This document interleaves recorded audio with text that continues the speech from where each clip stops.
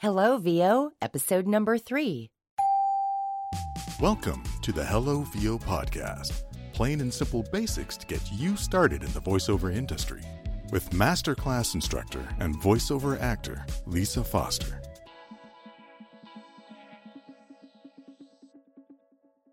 Welcome, everybody. Welcome. Good to have you here.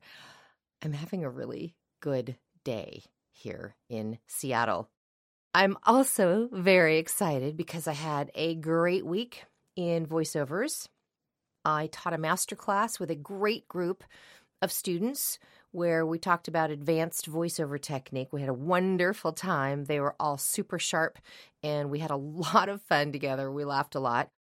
And I also was signed to a project that I had to sign an NDA for that I won't even be able to talk about till next year. That's how far out this project is. NDA, non-disclosure agreement. But I'm very excited about this voiceover project, and we'll be able to unveil it to you when I am legally allowed to do so. So today, I wanted to get into some of the equipment that you're going to need to be able to do voiceovers. Now, I have talked about what the 4 elements of being a voiceover talent is. These are the 4 basics. The first thing is coaching. We talked a lot about coaching and voice development, vocal development in one of the previous episodes. That's really, really important. The second piece of it is when we talk about recording abilities, recording capabilities, and that's recording equipment. Now, I always say most people think the first thing they need to do to become a voiceover talent is to run out and buy a microphone. I'm going to be a voiceover talent. I'm going to run out and buy a microphone. And you do need a microphone eventually, but that's not the first thing you need. First thing you need is to learn how to do the job. But yeah, you're right. You do need a microphone. And not all microphones are created equal. And oftentimes people run out and spend money on things they don't even know anything about. So they're sort of just wasting their money if they don't have any background on what it is they need to get. So it's important to understand that one of the jobs that we have as voiceover talents is to be able to render broadcast quality audio. Now, a USB mic, which is a microphone that connects directly to your laptop and or your desktop computer, is not broadcast quality. It is podcast quality, digital quality, Facebook quality, YouTube quality, but it is not broadcast quality. When we start to talk about the level of audio superiority that you need in terrestrial radio and television, when you start to think about commercials and promos and those things that air on those types of platforms, it's a whole different level of audio. So you want to be able to play with the big boys and have broadcast quality audio. This is also a good time to mention that you cannot do voiceovers on your phone or your tablet, which, let's face it, that's just a big giant phone. Your tablet's a giant phone. You must have a laptop or a desktop computer, a hard drive. Now, I understand that technology moves very quickly. You may be listening to this podcast in the future when things have changed, and it is no longer a requirement to have a laptop or a desktop. But right now, today, that is something you must have in order to help facilitate your ability to render broadcast quality audio. Here's the good news about this. First of all, recording equipment is pretty affordable. It's come a long way since I started voiceovers in terms of being affordable, as I just said. I mean, you're not going to spend $1 million to get good quality audio equipment. And the second piece of good news is the fact that you pretty much can do voiceovers anywhere, pretty much. Not really anywhere, but almost anywhere. So I'll talk about the setup today, and I will also talk about how you set it up, where to set it up, what to think about it for your recording environment. And I'll share a couple of stories about places that I have actually been forced to record a voiceover on my travel studio that I have and I take with me. Now, some of you already know that I teach voiceovers, and I often travel and stay in a hotel to go teach workshops and master classes. And I still have to get my clients' projects completed while I'm on the road. They often can't wait for me to get back to my studio here in Seattle, Washington. So I have a travel studio that I take with me so that I can complete those projects in the hotel room. So I'll talk a little bit about the creativity that goes into figuring out where to record when you are not in your actual home studio. And again, you don't need to go to too much trouble in setting up or building. Like sometimes people feel like, oh my gosh, I have to build a home studio and I have to soundproof my house. And I'll get into all of those things. Those things are not necessarily something you need to fuss with. But let's start off with the basics of home studio recording. Oh, and one other thing I want to mention too is your responsibility is to get a clean, dry voice track to your voiceover client. You're not responsible for doing any audio engineering. When what I mean by that is mixing down 16, 20 audio tracks into one final track, adding music, segues, layering in sound effects, roll-off, EQ, compression, all of these fancy things that audio engineers do on finished projects. I want you to think about this like a cake. That's making me hungry. But think about it like a cake. There are a lot of ingredients that go into a cake. And then you pull it out of the oven and it's done. Same thing with a voiceover project. Let's take a commercial, for example. The ingredients that go into a fully produced commercial that you hear on radio or on TV involve lots of ingredients. There's the writer. Somebody's got to write the content. They've got to write the script. The editor has to edit the script to make sure everything is correct. There's a director that directs everybody. There's an engineer that's actually doing the mixing of the audio. Somebody is making decisions about the music. You've got to get the music talent in. You got to get the voice talent in. And again, the writing talent, directing talent, engineering talent. Lot of different ingredients. So as the voice talent, you're just the eggs in the cake. And I think that's good news for a lot of folks who are like, oh my gosh, I don't know if I'm ever going to get this piece of this handled here. How do I do the engineering of it? That's not your job. That's not your job. I want you to set up a good quality voice recording setup, home studio recording setup that makes you sound awesome. And that's the only thing you need to worry about, unless you want to learn advanced audio engineering. And if a client asks you, hey, can you add music onto this? Can you do some fancy stuff on it? If you want to learn that stuff, great, but charge them for that specific service. That is another line on my invoice when I provide that service for a client. But most of the time, all they're looking for is the actual dry voice track.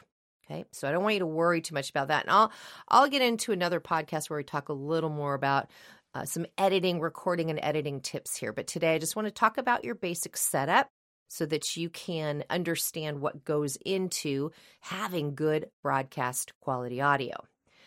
All right, so we've established that a USB mic, for now, maybe someday in the future they will be fine. But from where I sit, they're not fine for everything. So do yourself a favor and don't spend money on a USB mic. There's lots of good ones out there. People use great USB mics, like Snowball mics are really good for podcasting or YouTubing, and they've got a really nice, clear quality. But again, you've got to level up when you're getting up into the broadcast arena of radio and television. All right, so there's only a few things that you need to put together. The first thing you're going to need is a condenser mic. A condenser mic. A couple of types of mics out there, dynamic mic and a condenser mic. Now, I'm not terribly well versed on the differences between these mics because I'm not a huge engineering gearhead. But I do know enough to know that condenser mics are better suited for booth recording in terms of spoken word audio.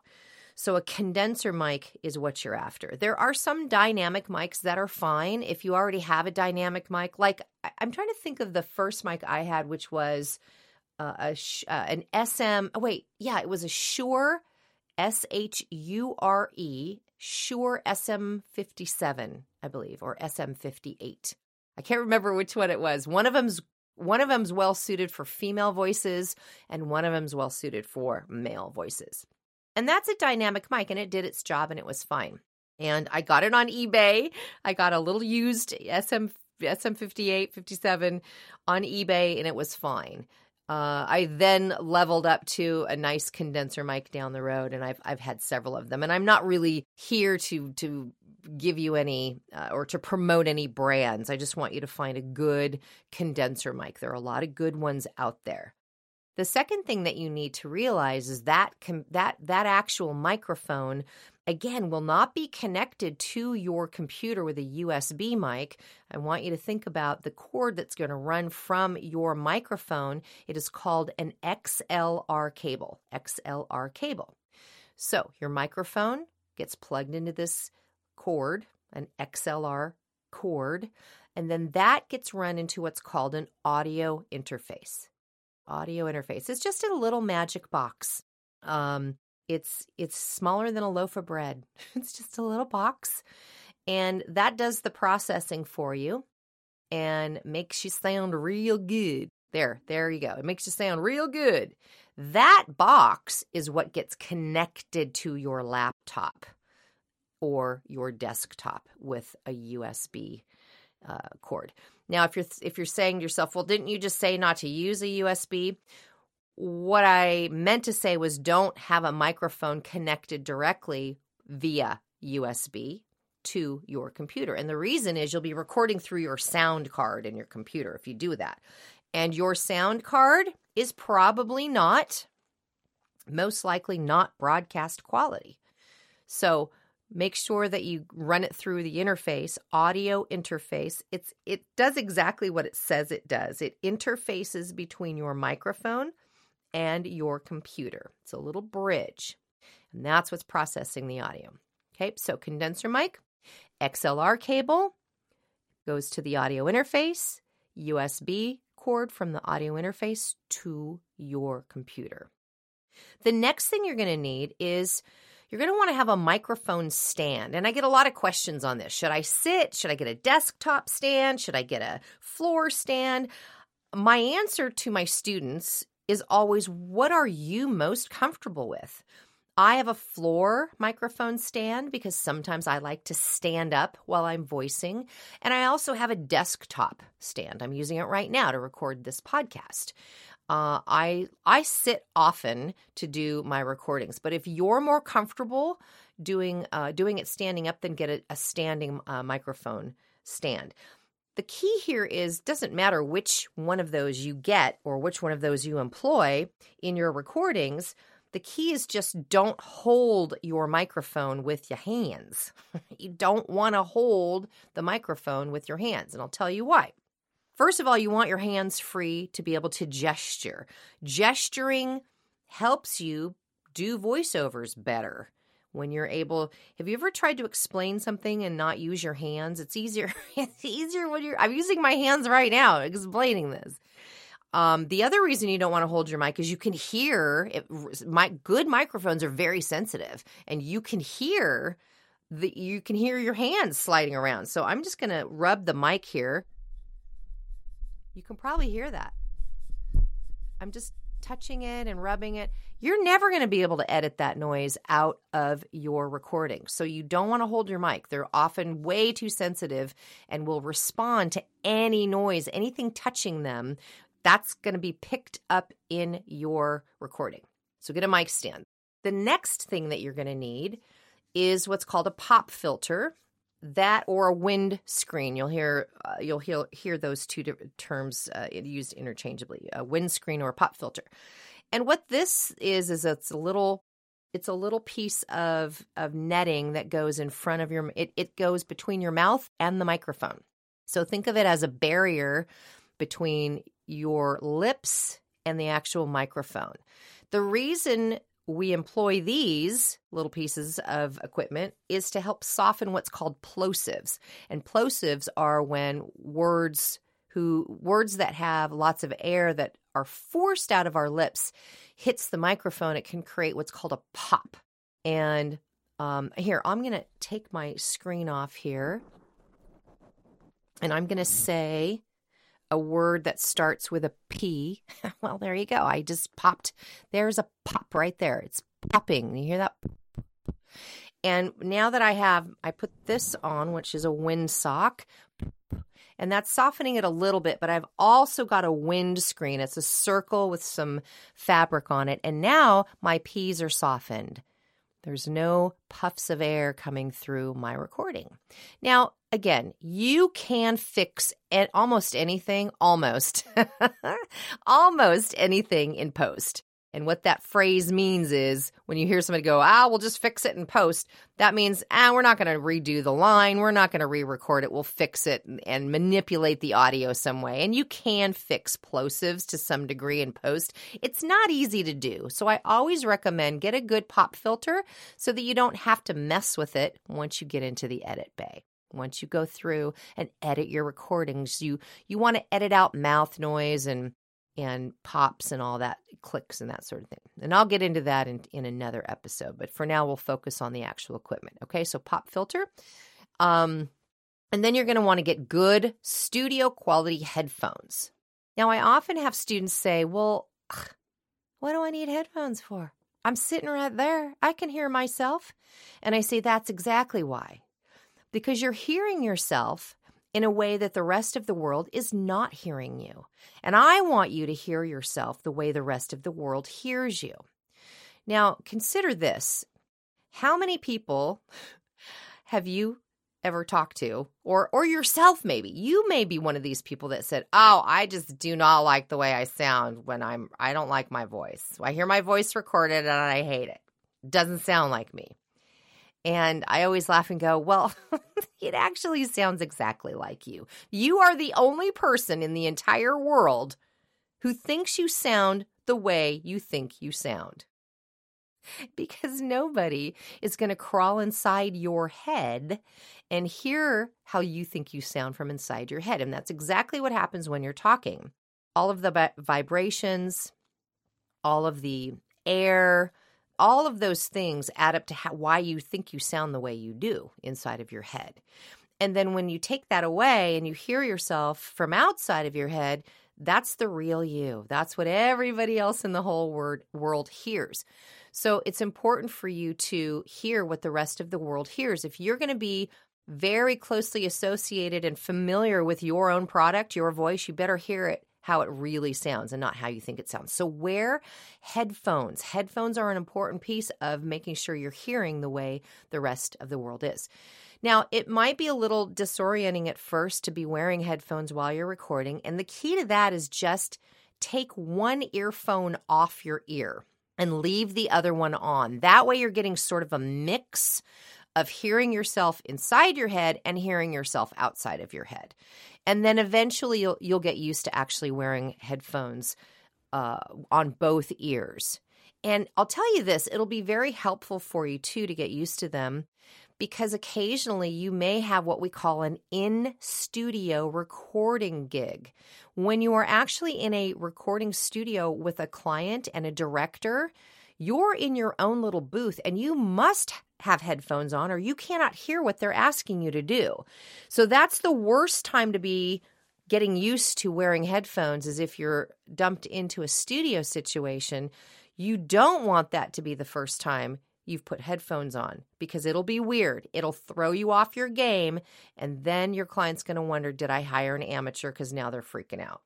So make sure that you get used to what your voice sounds like with headphones on. Now, one thing about the headphones I want to mention, try to get away from consumer-grade headphones. What I mean by that is, and consumer-grade headphones, I don't mean to make them sound like they're cheap or awful. They're actually way more expensive when you start to get into these fancy headphones, these noise-canceling headphones and gaming headphones. My goodness, they are very expensive. Do not spend several $100 on headphones, especially consumer-grade noise-canceling headphones. You want to make sure that you're picking up studio quality headphones, something they're called professional studio quality. And the reason that's important is that they don't manipulate the audio in any way, shape, or form. Why do you not want that to happen? Because you want to hear exactly what you've laid down on that track. You don't want noise canceling stuff happening. You want to hear every click. You want to hear every breath. You want to hear every piece of mouth noise so that you can clean that up before you send your audio to your client. So, studio quality headphones is what you're after. And that's pretty much it. Now, the other thing that you're going to need, that's the hardware that you need. We'll go over that again really quickly here. You want a condenser mic with an XLR cable, with an audio interface, with a mic stand, with a pop filter, and professional studio headphones. Bam, ba, bam, ba, bam, ba, bam, ba, bam. That's the hardware. Now, what you want to do for software is you've got to have a good recording and editing software to load onto your computer, some way to record audio. There's tons of them out there. There are so many different types of recording and editing software, some that are very expensive and some that are free. I would say to you this, for now, I would recommend Audacity. Audacity, Audacity, is a wonderful, easy recording and editing software. I'm actually recording on Audacity right now because it's simple. I don't have to mix a bunch of tracks on here. My post-production, I will probably import this audio somewhere else to add music and my intro and my outro and clean things up, but it's a pretty easy software. Try to make sure that you're not spending a ton of money on recording and editing softwares. You don't have to, because remember, you're just recording your voice, okay? And Audacity is very easy to learn too. It's pretty easy to learn. So make sure that you're getting something that isn't going to really make you scream and have a litter of kittens because it's hard. And there are some really hard ones out there. Think of it like this. Recording and editing software is very much like a car. So if somebody says, all right, well, you got to go get a car, and you're like, well, what kind of car do I need? They all do the same thing. They all get you from A to Z, but the cup holder might be in a different spot, or the seat lever might be in a different spot. And some cars are more expensive than others. So all recording and editing programs, for the most part, do the same thing. Just make sure that you're choosing something that's easy and isn't going to be expensive. And by the way, if I didn't mention it, Audacity is free. It's free. So you can go download that and play with that. So that is the equipment chain that you need to set up. You do not need to soundproof your house. Let me talk about that very quickly. Soundproofing is different than acoustic treatment. All right. I want you to think about soundproofing is where I'm trying to prevent noise from coming into my house. For instance, earlier before I recorded today, my neighbor was using a chainsaw. I'm like, oh my gosh. Well, I'm going to have to wait and do my podcast till he's done with his chainsaw. Because I would have to pour concrete around my house to soundproof it. I can't soundproof it. So I just have to wait for him to be quiet. He also loves his riding lawnmower in the summer. I have to always wait for him to be done with that. It's okay. He's not riding his lawnmower 12 hours a day, so it's fine. I can work around that. Acoustic treatment is when you have noise inside the room. And what I mean by that is if you've ever been in a big room that had a lot of hard surfaces, glass, tile, steel, those hardwood floors, it can be very echoey. And that's because the your voice is bouncing off of all those hard surfaces. It's just going doing, doing all over the room. That's what you want to try to avoid. And having an acoustically friendly room means you've got moving blankets or acoustic panels or some sort of noise-absorbing material. Now, you don't have to go to a lot of trouble to treat an entire room. You can treat a corner of your room. One of the things that I did when I was on the road teaching is I ordered a ton of extra blankets and pillows from the front desk, in which they would look at me like, what does she need all these pillows for? And what I was doing was setting up a little makeshift sound acoustic booth where my voice would not be ricocheting off of the ceiling. You can use your walk-in closet if you like. That's a great place because you've got clothing in there. If you've got room for your microphone, set up a little light in there, and you can do your recording in there. That's a great sound booth. I had a friend once who she has lots of little boys, like 3 of them. That's a lot. That's a lot of little boys. And they get very rowdy and rambunctious, and she had a deadline for a voiceover she had to do. She just couldn't corral them and keep them quiet while she was trying to get this job done. So she actually went out to the garage with her laptop and her microphone, got in her car. She had a brand new car, which if you've ever been in a new car, you can't hear anything outside. They are meant to be quiet when they're on the road, so you don't hear road noise or anything. So she just got in her car. She didn't go anywhere. I mean, that would be absurd. She didn't drive around and do her voiceover. She just sat in the garage in her nice little quiet car and recorded her voiceover. Then she went back inside and she edited everything. She didn't need it quiet to edit, but she needed it to be quiet for her to record.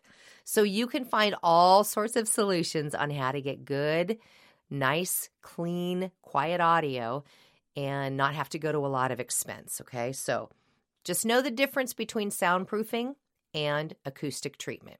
And again, you guys, this shouldn't cost you thousands of dollars to put together. Good broadcast quality equipment should not run you more than a few $100s. Don't let anybody talk you into spending more than that. I mean, it's none of my business how much you spend on microphones and whatever. My point is this: you do not have to spend $1 million to sound like $1 million. All right, go have fun getting your equipment set up. That's what I have for you this time. I will talk to you soon. Hey, if you enjoyed this episode of Hello VO, I'd love to talk to you. So take advantage of booking a short one-on-one consultation call with me. I'll evaluate your voice and give you some guidance on voiceovers. So head to lisafoster.com and click the Voice Evaluations tab. It's free. I'll send you a link to grab a spot on my calendar so we can talk about talking.